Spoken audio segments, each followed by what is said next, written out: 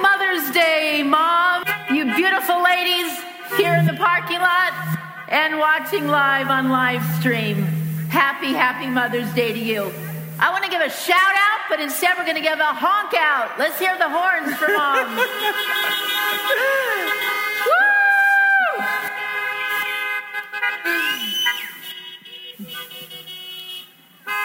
Ladies, we know that this day, Mother's Day, can be a joyous day, but we also know that it can be a challenging day for some of us moms.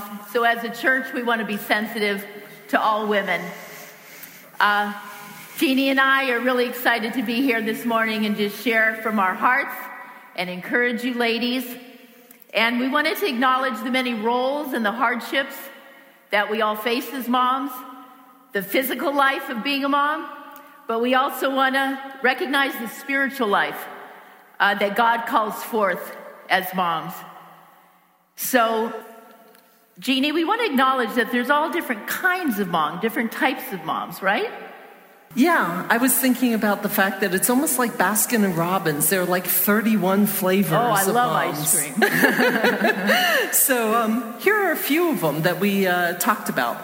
Yeah, how about mothers of small children, right? And then there are mothers of teens and adult children. Then there's single moms. And moms who have lost a child. There's moms who want to be moms. And there's grandmothers who are playing the role of mom. There's mothers of adopted children. And then there's women who have become mothers because they married. So mother's not really defined by one role. A lot of us find ourselves in many different roles. And we sat down and did some research and came up with a long list. We're just going to give a few of them. Yes. Well, a mother can be a nurse, cleaning service, a chef, a referee, a personal assistant, a teacher, a meal planner, a chauffeur, a birthday party organizer, and a life coach. What are some more? An organizer, a personal stylist, an entertainer, a budget manager, a sleep coach, a rule enforcer, investigator, multitasker, a translator, a dental hygienist. Yeah. And we can be a travel agent, run the laundry service, the transportation service. We're researchers. We're crisis negotiators. We're personal trainers. We're bargain hunters. We can be a lifeguard, a pet caretaker, and a memory maker. I like that one because I take lots of pictures. Being a mom, can be a stressful job because there's a lot of roles. And those are just a few that we mentioned. And you know what? It's 365 days a year. And usually with not a day off. Yeah. But let's look, Jeanne, at some stages of motherhood. Okay? Let's start off with moms of young children. Okay. As I think back to being a mom and being pregnant for the first time, it was really an exciting time to have your first child be born. That day, I felt like queen for a day. It only lasted about a day. But then that baby, you're just so excited to have that precious life. It's just such a miracle to look in their face. And then you start caring for them, and there's long nights, and there's feeding, and sometimes there's difficulty with that, and there's no sleep, right? Yeah. And then they get a little older, and they're toddlers, and they get a little more independent, so there's a little bit more freedom. They're playing by themselves, sitting up. Then I was thinking, you childproof the house, right? Your house changes. Yeah. Like so everything's much. gone from the tabletops, right? You do it because you're worried about your child's safety. At that time, you're just wanting to keep them safe. Their first words, their first steps, are also monumental and special. And the young children, how precious. I think back to my children and just how precious they were at all those ages as young children. And realistically, sometimes because moms give so much attention to their children, that there can be an angst between the husband and wife because you don't have that time together like you normally did. And so, that happens a lot too.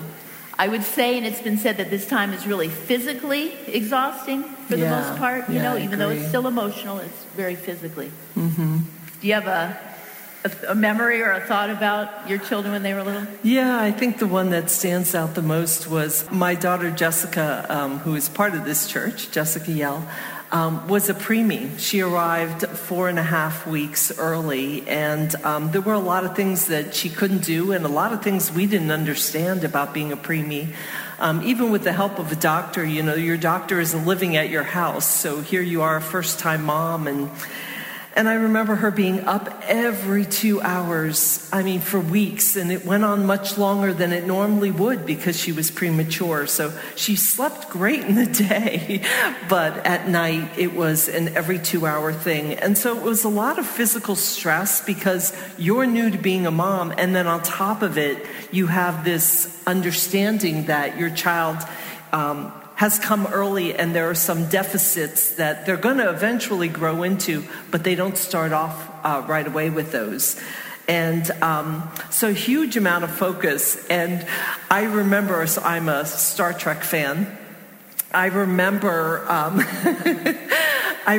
that every night we would put her down at 7 o'clock, and roughly at 7:15 or 7:30, my husband and I would sit together and we would watch Star Trek with Jean-Luc Picard.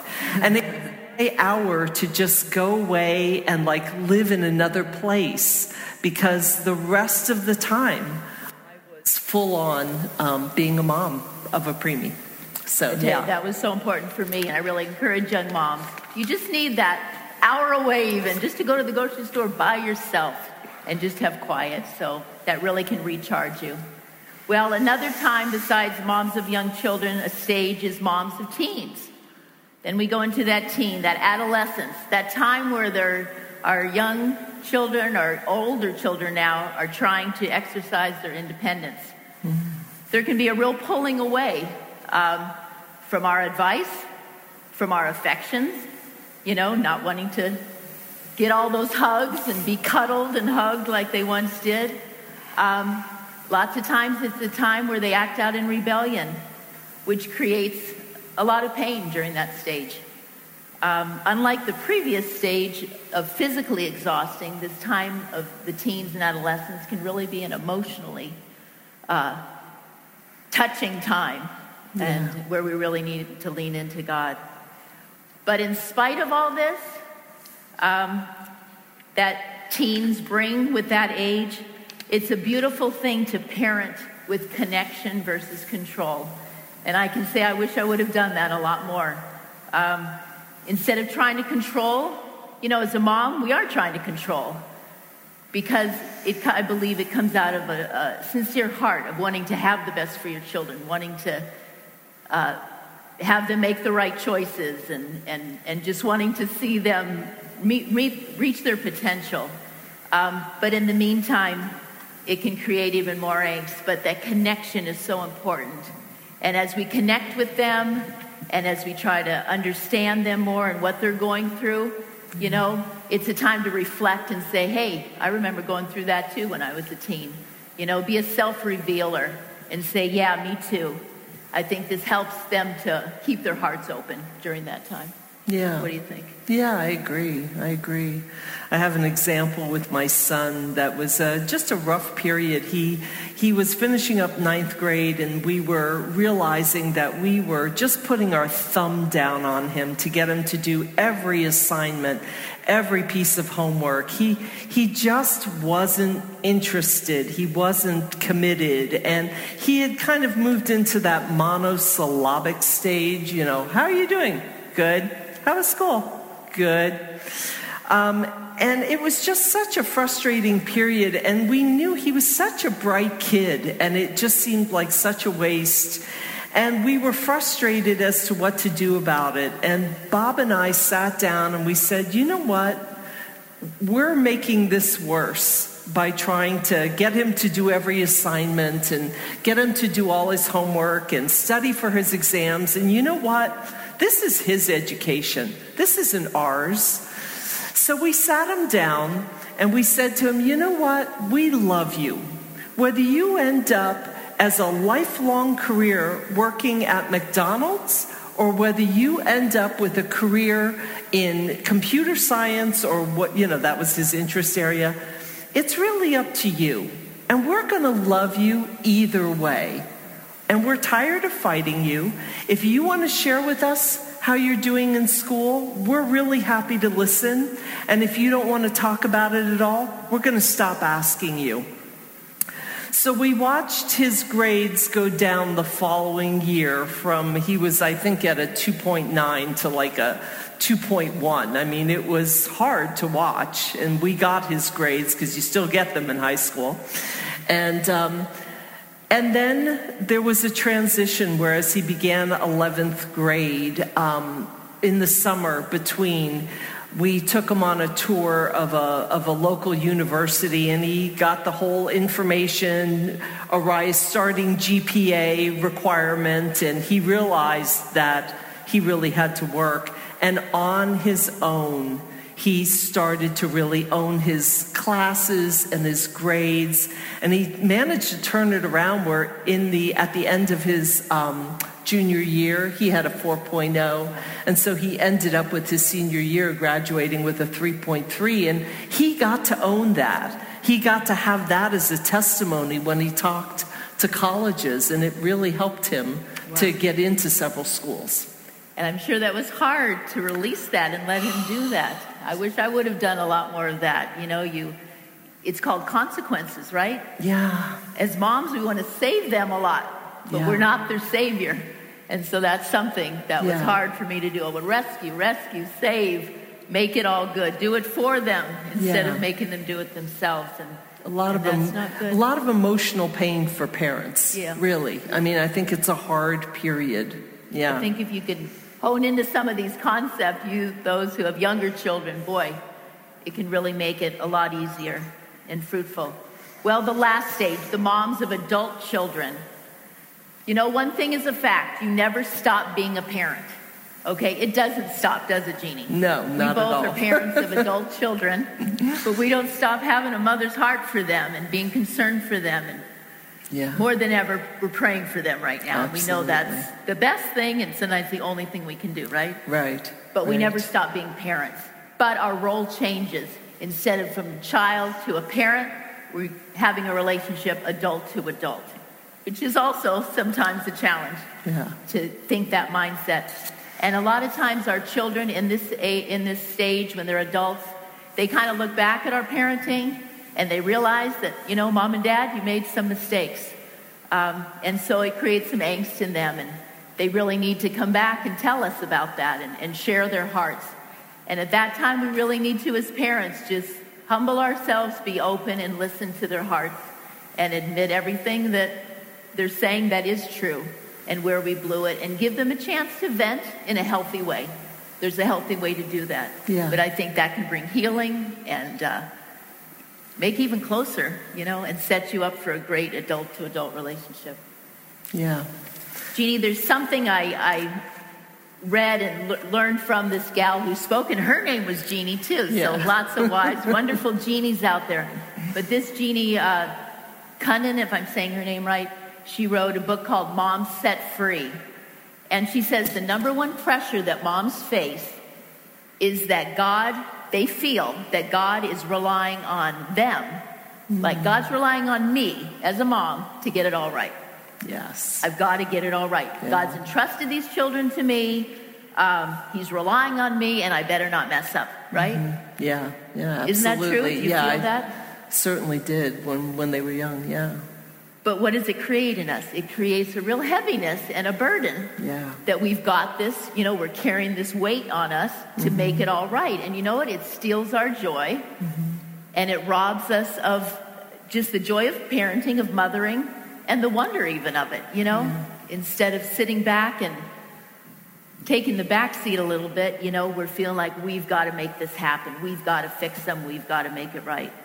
So she says, instead of God relying on me, mothering is about me relying on God to get it all right, to be sovereign because he is, to be who he says he is, in spite of my mistakes.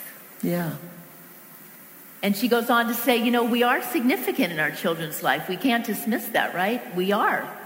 What we say and what we do makes a huge difference. Our words, can either hurt or heal. Our words can either tear down or build up, Yes. So it's really important. We are significant as parents in our children's lives. But she said this was life-changing for her parenting. She said, I am significant as a mother, but God is sovereign. Yeah. And I thought, wow, that's true. Because we can trust him with the kids he's given us because he knows what he's doing. And I don't need to play his role. Yeah. That's and beautiful. A few years back, we did a book study with the ladies here at Mosaic called Surrender Your Junior God Badge. And boy, that lady great title. Tagged us all, right? Because that's what we need to do is surrender our junior God badge. Yeah. Jeannie, with this surrendering and this way, when we do that, God is changing us. Mm-hmm. We can view the problems, like we're talking about, that come about in motherhood, through Scripture. Mm-hmm. And so we were going to look at Romans 5, 3, and 4, and we want to read that for you. It says, we can rejoice too when we run into problems, for we know that they help us develop endurance. Mm-hmm. And endurance develops strength of character, and character strengthens our confidence in hope. Yeah. Yeah. Jeannie, expound on that. I know you love God's word. Tell us a little bit more about some of those meanings. I do. So this was a passage that I had studied recently. And so the version I'm using is a little different, but I'll connect all the words. So one of the things I learned is that the word rejoice is used in most of the versions, but the actual word that's most accurate is boast. So if you think about this idea, we boast when we run into problems, or we boast in our sufferings. Like, what? And I think boast, they're talking about boasting in God. So we're saying that when we're boasting because we have the vantage point, we're operating from the base of where God is because we're his children. And from that vantage, we can deal successfully with any matter. So I love that picture, So I picture a little lion cub, and behind him is this huge lion. It's that vantage point where I know that as I step out, I have God behind me, the creator of the universe, the one who provides all provision. So when we boast, when we use that word, I love that visual of the little baby lion cub and this huge lion behind him. And then I kind of study the problems and trials. So the word that you find in some of the other versions, and in my version, is sufferings. And suffering means it's a pressure, and it's a constricting pressure that rubs two things together. And we can think of ourselves in relationship, sometimes rubbing together. But it also means a narrow place where we're cornered, where we feel restricted, where there's also a feeling of no escape. And I think one of the ones that I connect with the most for that is in a death. When we experience the death of someone we care about, there's no escaping that. We wake up the second day, they're still dead, and we're dealing with that pain. So the suffering is, it runs the breadth from everything such as, two people who must be together and are just rubbing each other wrong, all the way to the death of a loved one. And then help us. So that's kind of the next part. Problems and trials help us to create endurance. Well, the word help us is really just coming from the word produces. So it's suffering that produces endurance. And I looked up the word produce because I thought that's an interesting choice of words to pick produce. And it's the result of labor. So it's not just us sitting back and saying, okay, well, this suffering is going to somehow create endurance. No, it's us being involved in the process. Labor is a good word for moms. Yes, exactly. So it's the laboring, the working out. And for me, something that's been kind of ringing true, especially during this period that we're in right now, is I think when we move from, Lord, why is this happening to me? When we move from that to, Lord, what are you trying to teach me in this? I think we're able to move to that producing word.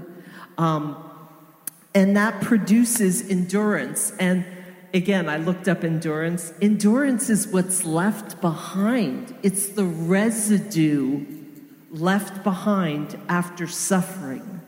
So I think of it a little bit. I kind of immediately came to mind about the dross and the silver or any metal, what falls off in the fire, in the suffering, is the dross. And what's left is something that's really strong. And that reminds me of endurance. And then the last part is that endurance produces character. And character, I love the description. Character is the result of a trial. It's tried, it's approved, it's proven. So that's the meaning of character. Awesome. So as we're allowing God to let those trials change us and actually make us into more like Him, it's neat at the end it says that character brings hope, right? So we're not just left as, okay, we went through this, now we're changed, but we have hope, right? And so we want to bring us to another scripture. I know this is a favorite scripture of yours, and a lot of ours is Romans 8:28 and 29, which says, and we know that God causes everything to work together for the good of those who love God and who are called according to His purpose for them. For God knew His people in advance, and He chose them to become like His Son. Jeannie, again, would you expound a little bit on that verse? Yeah, that absolutely is my favorite scripture, and it's taken on so many different meanings over time. I love that there's this promise of hope, that there's redemption in all of it. I think that's so beautiful, that the hardship and suffering isn't just there and then we die and we go to heaven. That He actually uses what's happening in our lives every day to redeem. He redeems it all. He goes beyond just saying, I'm taking all things and redeeming them. He's actually, He's redeeming it for good. So I think of all the things, hardship and suffering. So you've got abusive upbringing, you've got divorce, depression, struggles with addiction, untimely death of parents or children, and He redeems all of it for good. But then we kind of need to look at, what does good mean? Because good for us is, I want a happy ending. That's right. I want everything to work out. And that doesn't always happen. But I think instead, God defines good as us drawing closer to Him, as us being more connected to Him, being in relationship with Him, choosing Him, seeking Him. Another one of my favorite scriptures is Revelations 3:20, which says, behold, I stand at the door and knock. If anyone hears my voice and opens the door, I will come into him and eat with him, and he with me. And I love that passage because He doesn't say, when you open the door, you need to have your act together. You need to be all fixed up. Instead, He just says, just open the door. I'm not asking you to be fixed up. I'm okay with you being in your mess. Just open the door and let me in. And then He does one of the most intimate things, which I've learned a while back, what a meal means. See, a meal for us is sitting down and eating, and it's fun. But a meal often for that time period was covenantal. It was the confirming of a relationship that was formed. It was done over food, over bread and wine and all the food that they would eat at that time. So it was covenantal. So why would God begin this transformation here on earth?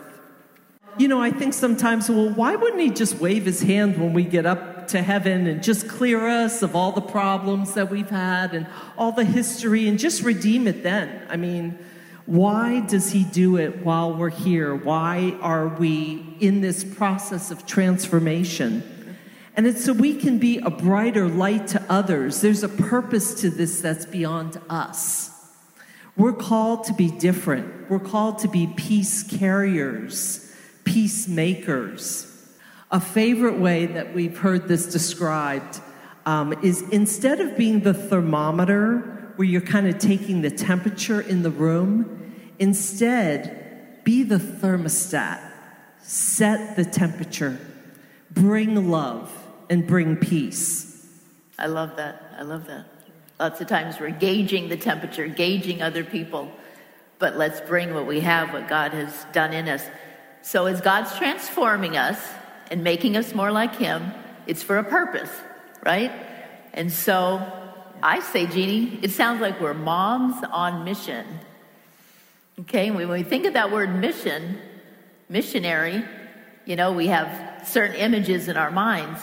And I know you have a heart of a missionary. You've been to Africa, Ethiopia, Tanzania, and Haiti, right? So let's talk a little bit about if we have that purpose, what's our purpose? Obviously, we're moms, we have children, we have a purpose to raise them, to train them up in the Lord. But it even goes beyond that too, right? So what does it look like to be missional? Okay, we've talked about that. Rick's talked about we need to be missional minded. So does it mean we pack our bags? It could. Yeah. But what does it mean maybe for the day-to-day moms to be missional as they're in motherhood? Yeah. So it was interesting. Mimi and I sat down and we kind of started to talk about this. And then we went and looked up definitions. And I think this one definition we came across with a few words added in was really the best. It means we live intentionally with a missionary mindset, keeping our eyes wide open for opportunity to demonstrate love and mercy to those within our church, within our community, and outside. And we're not just waiting for an organized activity called mission. Okay. But to be honest, Jeannie, I know I can hear women saying, and I've said it myself and have felt it myself, that I got enough on my plate, that how can I add one more thing as a mom to do ministry? Aren't I just doing ministry in my home? Isn't that enough? How can I do one more thing? So I don't think it's adding another thing to your plate. I think it's a way of seeing life as engaged with the mission of God and God in the world. So integrating both. Yeah, integrating both. Just having it be the way you walk around, a lifestyle of mission. Okay. And I want to share a few stories. One is a really awesome story that happened with my husband, and it had to do with part of his commute. He had gone in very early to work. We live in Warrenton, Virginia, which is the outskirts of suburban Virginia. And on his way home, which was actually at that time, he had gone in for just a few hours. He was coming home at about 7:30 in the morning, and he felt like he heard the Lord say to him, I want you to stop at CVS, and there's a woman there with dark brown hair and a blue shirt. And he kind of did a double check, like, Lord, okay, this is what I think I heard. Dark brown hair, blue shirt, yep. CVS, not Giant or, CVS. In Gainesville or Warrenton? Gainesville. I mean, he got that kind of a detail. So he stops, and at 7:45 in the morning, there's a woman standing there with the keys, and she's opening up the doors. And she says to him, "Oh, we're not open yet. If you wait a few minutes, though, I'll open up the doors." And he said, No, I'm actually here to see you. And he shares with her what the Lord had showed him. And she falls into his arms, bursting in tears. Oh, my goodness. And it was just that moment of knowing God hadn't given Bob anything to say to her. It was just Bob showing up with that message from the Lord, and it made me think of Jehovah El Roi, the God who sees me.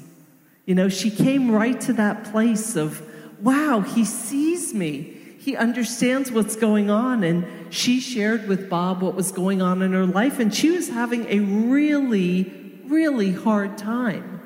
And so Bob showing up there just to give her that hug from the Lord was really an encouragement for her. Wow. He stepped out of his way. He had to stop his car. He had to go over and talk to her. But just a few minutes worth of time there made all the difference for her life. Another example I want to give is Jessica, Bob, and I were out taking a walk in our neighborhood over here in Lynchburg. And we realized as we're walking around that there are a variety of homes. I mean, there are homes of people who are probably pretty well off. And then there were homes of people who probably are not so well off. And you see them sitting out front, and you don't know where they are, if they have faith or not, and that's okay. But we talked about the idea that, you know, we love to go out and walk, and we're hoping to move here, by the way. And our desire is to walk the neighborhood and just do what's called a prayer walk, which is just pray that God would break through the homes, that God would soften the ground, that he would make it available to us. And then as we've walked around long enough and people kind of recognize us, so we're saying hello and they've seen us a lot, to start asking people if there's anything we can pray for them. And just really start being connected to our neighbors as a light of Jesus. So what we're saying is letting God use you where you're at. Yeah. And as a mom, it doesn't mean packing your bags. Maybe later on it will. But using God where you're at. Yeah. In your circumstances, in your situations. Some other examples I can think of is, you know, like a mom. You have young kids. You're out on a mom's day out. The mothers you're around, you know, that you're affecting, that you could talk to. What about at sporting events where you're bringing your children and you're meeting lots of people? You know, is there opportunities that God can use you as a mom? Right there, you're there anyway. School activities. If you're a working mom, you know, obviously with your coworkers, you have a wide range to share God's love. Even women's Bible studies, lots of times we think of, we just want to invite our believer friends, but why not invite your neighbor next door, you know? So we can start integrating things that don't mean that I don't have time for this, but it's just part of your lifestyle, of living that missional lifestyle. You know, and I know I have a desire to become bolder, and just even during this time of the virus, I remember one time at Kroger recently, it was like we were having church in there. There was like 4 opportunities that people said something, and I commented on it. And then this one young gal that I had known for a long time, I was bold and said, "Honey, do you know Jesus?" And she said, surprisingly, "Yes, I do." And she says, "But I haven't been living for him for a while." And I was able just to say, you know, but God's grace is there for you. So it was so cool. In the grocery store, while I'm just getting some groceries, God could use me as a mom, me as a woman of God, me just saying, hey, I'm available. You know, that's it. I'm available, and, you know, you're looking for the opportunities. You're not fearful. And, you know, what's the worst thing that can happen? Probably nothing, you know, but you can say it. And so many times it does bring such fruit. You know, so they're not really like interruptions in our life, right? They're just part of our life, integrating that in our life, right? But sometimes they are interruptions, right? Sometimes they can be interruptions. I want to give an example. One of my favorite examples of where I kind of feel like it's interruption, but I think God is in the interruptions. Right. I think that's what's so special about it. It's from Matthew. It's chapter 8, 1-3. When he, being Jesus, when he came down from the mountain, great crowds followed him. And behold, a leper came to him and knelt before him, saying, Lord, if you will, you can make me clean. And Jesus stretched out his hand and touched him, saying, I will be clean. And immediately his leprosy was cleansed. So we read that and we go, wow, that's such a neat thing that Jesus did. But we're forgetting that beginning in chapter 5 through 7, 3 chapters, he was doing the Sermon on the Mount. So 3 chapters for us is one thing, but we forget that there's a timeline with that. He might have been standing there all day. He was probably hungry. He was probably thirsty. And he had been standing and preaching. And, we're doing this talk and we're going to get down and we're going to go, wow, okay, it's so nice to take a break. We're going to go home. We're going to eat. And we've just done 45 minutes. Jesus was up there for hours. So he's coming down. And I'm just imagining he's focused on some basic needs like, oh, I would really enjoy having a sip of water, and I'd really enjoy having some bread to eat and taking a break. And what does he encounter? He encounters a leper who says, oh, Lord, if you will, you can make me clean. So that means he has to stop. That's like an interruption, from his plan. And he stops. And I just love that he stops. And I feel like every time when I read about Jesus, he's on his way somewhere, and he's always stopping, and he's always taking the interruption. That's true. That's true. And sometimes it's not convenient, Sometimes it may just be at the store and it happens easily. Yeah. But there are times when something happens and you have to go, yeah, I need to stop everything I'm doing right now because it's more important. And that happened to me a couple years ago. A young gal came to my house to drop some things off, and I knew something was kind of wrong, and she was pregnant, and she was on her way to the doctor's, and she said, I'm not sure if I'm not having a miscarriage or not. And it happened to be the day of the gathering, where it's usually a very busy day for me preparing and getting ready for meeting with our women's ministry that night.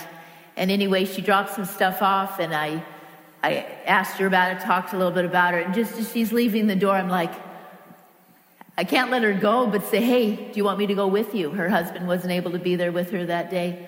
And it just came out, but she said, no, I think I'm all right. And so she left, and then I thought, oh, wow, if I had to go, because actually she was going to be traveling a half hour away. So it would have been an hour traveling, being at a doctor's hours. I may not get back till minutes before, the meeting that night. So I thought, okay, Lord, but I did the right thing because I knew that was the right thing. Well, 5 minutes later, she knocks back on my door and she says, you know what? I think I want you to go with me. And I said, give me 5 minutes. Let me throw some food in and grab my stuff. And I went. And it was such it was the right thing to do. And it was my heart for her. And so I'm like, thank God I didn't say, no, I got to do this meeting. The meeting can take care of itself. The ladies, it'll work itself out. But God had that moment for me to be there for her. And it was a blessing to her for me to be there, but it was also a blessing for me to be able to let God use me. And as a 20-something and a mom, it was my heart just to mother her, to be there for her. So yeah, that's a beautiful example. Be aware of what he puts in your path, and don't be too quick to dismiss it. I know, though, a lot of people will say, well, but I'm just, I'm hurting myself. I've been going through a lot of pain. I'm still not healed. I'm not over it. I'm still dealing with stuff, whether it be children, even a marriage, things like that as a woman. And yes, there are those crisis times where you need ministry. You need somebody to call upon and to minister to you. But a lot of times a lot of us are all in the midst of our healing, in the midst of pain, and it's a process. It's a journey that takes a while, years sometimes. But God uses us in the midst of that, right? We don't have to be all fixed. He's not waiting for us. He used lots of people. He uses me. He uses you. And we're not there. We'll never be there all together. And God, you know what? Sometimes he uses us best in our broken place when we're not all fixed, because we really can relate to people, that connection. Because we all can relate in one way or another to each other in the trials we go through. Yeah. And he uses that as a broken way of ministering to us and growing us. Yeah, absolutely. Absolutely. I really believe that. You know, I think a great example of that, sometimes we elevate the disciples to a place like they were superhuman. I mean, they got to walk with God, but we forget where they came from and how they started. They were really a mix of ordinary men. Many of them had no knowledge of the first 5 books of the Bible called the Torah, the prophets or the writings, which are Psalms and Proverbs. Many of them weren't educated at all. I'm a fan of the show called The Chosen. Does anybody watch that? Beep your horns if you're familiar with it. I just really think it does such a good job of showing the man, the human aspect of Jesus and of the apostles. And I think about, you know, you've got Simon and Andrew, who were clearly, you know, fishermen. They come from a life of understanding boats and nets and fish, but certainly not educated. And then you have Matthew, the tax collector. So not only do you have someone now who's educated joining them, but he's educated for the purpose of collecting tax from the Jews. So that's not only bad enough, but the way he earns his income is he actually collects more than the tax. So that affords him a nice home and a nice lifestyle. So there is this resentment built into who he is as he joins them. And I just think about the fact that, you know, this band of merry men was quite a diverse group of men. But I want to take a look at Peter, because I think Peter's such a great example. You know, here's someone who's very bold, right? He's the one who says, I'll step out in the water, Lord. I believe in that. And then he sinks. But he tried. Like, nobody else got out of the boat, right? He's the only one who gets out of the boat. And I think about he's charging. You know, he's one of these, I'll take care of this. And he cuts off the servant's ears as Jesus is being arrested. But then on the flip side, he's the one who makes promises and doesn't keep them, and feels such a great sense of fear as Jesus is being asked questions of, that he denies Jesus 3 times. So you think of Peter as someone who's being transformed in his brokenness. Peter is the one who speaks up at Pentecost. He speaks boldly.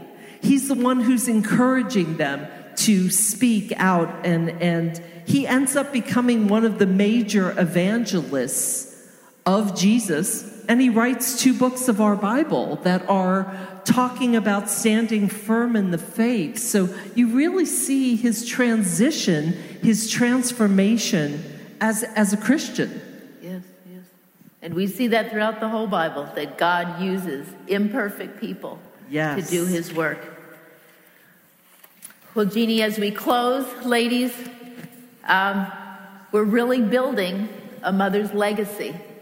Yes. You know, when you think of legacy, you think of putting a stamp on your life. You think of something that goes on, something that you leave behind. You know, you're leaving a legacy for your children. You're leaving a legacy for the women you touch and the people you touch. Your life has purpose and meaning as a mother and as a woman. And we just want to encourage you in that. Yeah, I think that's such a powerful idea, the thought of legacy. And I think because of that legacy, we just want to leave you with this one thought. There are generations of Christians that are birthed out of a mother's heart. Mimi, do you want to close this in prayer? Yes. Did you want to add something else? Just that mother's heart, you know. Yeah. There's nothing like a mother's heart, you know. It breaks, It's sacrificial. It goes the extra mile. It's willing to take sometimes a hit, when you don't deserve it. So, but you know what I was thinking? It's part of God's heart. Because God's heart, he created us, and he created that mother's heart in us. And I think about his heart, and his heart is even so much greater. So that's why we can trust, and we can turn our children over to him. So ladies, as we end today, I just want to pray for you. And I want us just to, whatever stage of motherhood we're in, whether you're a mom expecting her baby like you are, Jessica, whether you're a mom with a baby, a toddler, a little child, and, you're pretty exhausted and you're running on E, whether you're a mom of a teen and there's some angst and you're not sure what to do, whether you're a mom of an adult child who's making decisions that you didn't think they would, if you're a mother of a prodigal, if you're just a mom in any of those forms, also experiencing joy with the children he's giving you. When we were young, a lot of us dedicated our children to the Lord. But you know what? We need to dedicate our children daily to the Lord. And I think of that as surrendering our children. And you know what's so beautiful about surrendering? It's not giving up. Lots of times we think, all right, I surrender, I give up. But really what surrender is giving over. Just like Abraham gave over Isaac, he trusted the God in whom he knew that his son, that he was willing to do that. And in obedience, he gave over.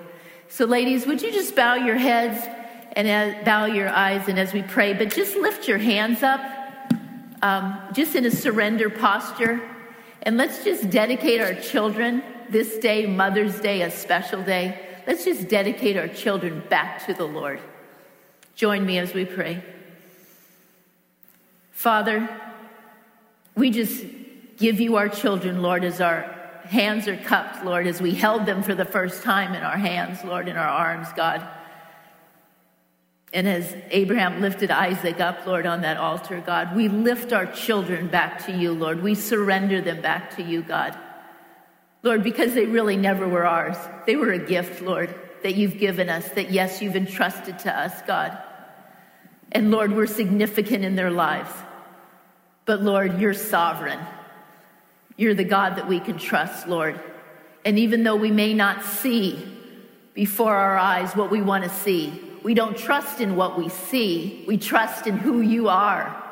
And you are worthy, and you are trustworthy, and you are faithful and true.